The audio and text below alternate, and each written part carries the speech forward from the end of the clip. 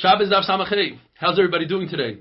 The Mishnah tells us that you're permitted to go out with a wad of cotton in your ear, provided that it's tied around the ear, wrapped around the ear. You could go with a wad of cotton on your foot if you have a wound on your foot, provided that it's tied to your foot. A nida does not need to tie it to herself because it's disgusting, it's mos, and we're not concerned she'll pick it up. Even if it has a handle where it's not that mos, it is still considered mos. The Gemara tells us that when Rabbi Yochanan got older, he had a lot of earwax. So he went in Rosh Hashanah on Shabbos with a wad of cotton in his ear without tying it to his ear. The Gemara explains because he put it in really tight where it doesn't fall out, he wasn't concerned. His friends argued with him and they said that's usher. When Rabbi Yanai did it, the entire generation argued on him. The Gemara tells us that a woman could go out with peppercorn in her mouth. She would use it as a mouthwash to have good breath, or salt in order to relieve tooth pain. Other things that you're permitted to go out with, such as ginger and cinnamon, mutter to go out with on Shabbos. If a person has a false tooth, if it's made out of gold, the concern is, according to Chachamim, a woman might take it out to show her friends what a beautiful tooth she has. Rebbe says that's not a concern because once she removes it, that'll cause her an embarrassment. She won't remove it. If it's made out of silver, there's no reason for a person to show off silver. You're allowed to go out with a false tooth that's silver, certainly if it looks like other teeth or if it's from another human being. There are three man da'amrim that say the svara of Rebbe. Rebbe says that if it causes an embarrassment, we're not concerned she'll show it. We also learned earlier that if a woman wears a tzleiches of pleiton, it's a little flask of perfume. The only people that wear it are people that have body odor, and she won't remove it because that will tell other people of her issue. The other man da'amrim is Reb Shimon ben Elazar. He says that anything under the svacha, the wool cap, a person is allowed to go. So let's say she takes a needle and wraps her hair around it, and then she puts it under the svacha, you're allowed to go out on Shabbos. What's the concern? She might show it off. She won't, because in order to get to it, she has to expose her hair. She's a married woman. She wouldn't do so. Says the Mishnah, if a person has a wound on the bottom of their foot, what they would do is they would take a coin, a selah, and put it under the foot, and that would heal. Because it has three attributes. Number one, it's hard. Two, it has moisture. And three, it has a form to it. Those three things together heal the foot. This matbeah is for refuah, and therefore you're allowed to go out with it. The Mishnah says that young girls are allowed to go out with threads in their ear. They would pierce their ear, and rather than getting them earrings, training earrings, they would put in threads or even a toothpick. You're allowed to go out with it. It's not something that you take out to show your friends, unless, like the Gemara says later, Avud Shmuel didn't allow his daughters to go out with it because they were colorful. That's something you show your friends.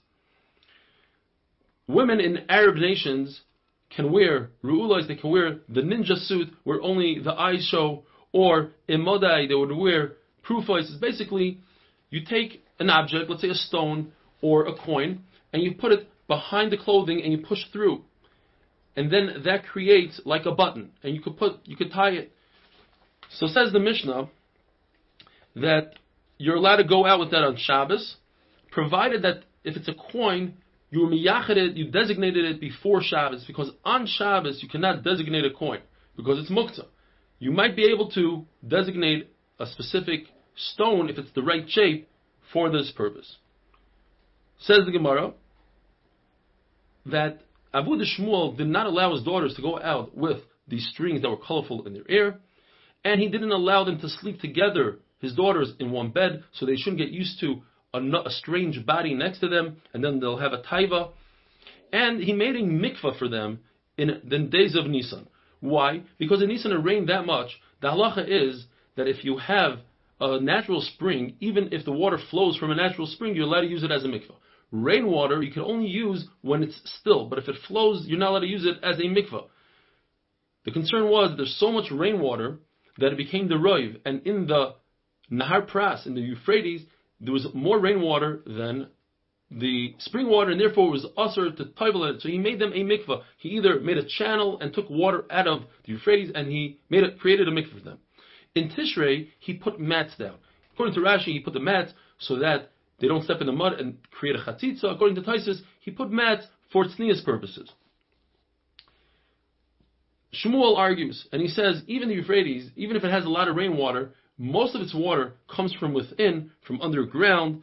But he himself argues on himself, because at a different place he says that you could only be toivel in Nahar Pras in the days of Tishrei. In other words, he was concerned about the rainwater. There's a shaila in the Gemara, if a woman could take a nut and pretend that she's making a button out of it, do the proifre, put it behind the clothing, and create a button, but her real intent is to travel across the Rosh Hashanah. Are you allowed to do harama? Are you allowed to do trickery? What's the question? We know the halacha is that if somebody has clothing, they're trying to save from a fire, wants to bring them into a mava, according to Rameir, you could do trickery, you could wear many clothing. Perhaps only by a fire, because we're concerned that if we don't allow him to do so, he might extinguish the fire and be over the Iraisa. We're not concerned that this woman is going to be over the Iraisa to get a nut, a candy over to her son. On the other hand, perhaps over here it's mutter because it's tiltul kol achar yad. That's not the natural way of carrying. You carry a nut in your hand, you don't put it in your clothing and pretend it's a button. So perhaps it's mutter. Have a wonderful day.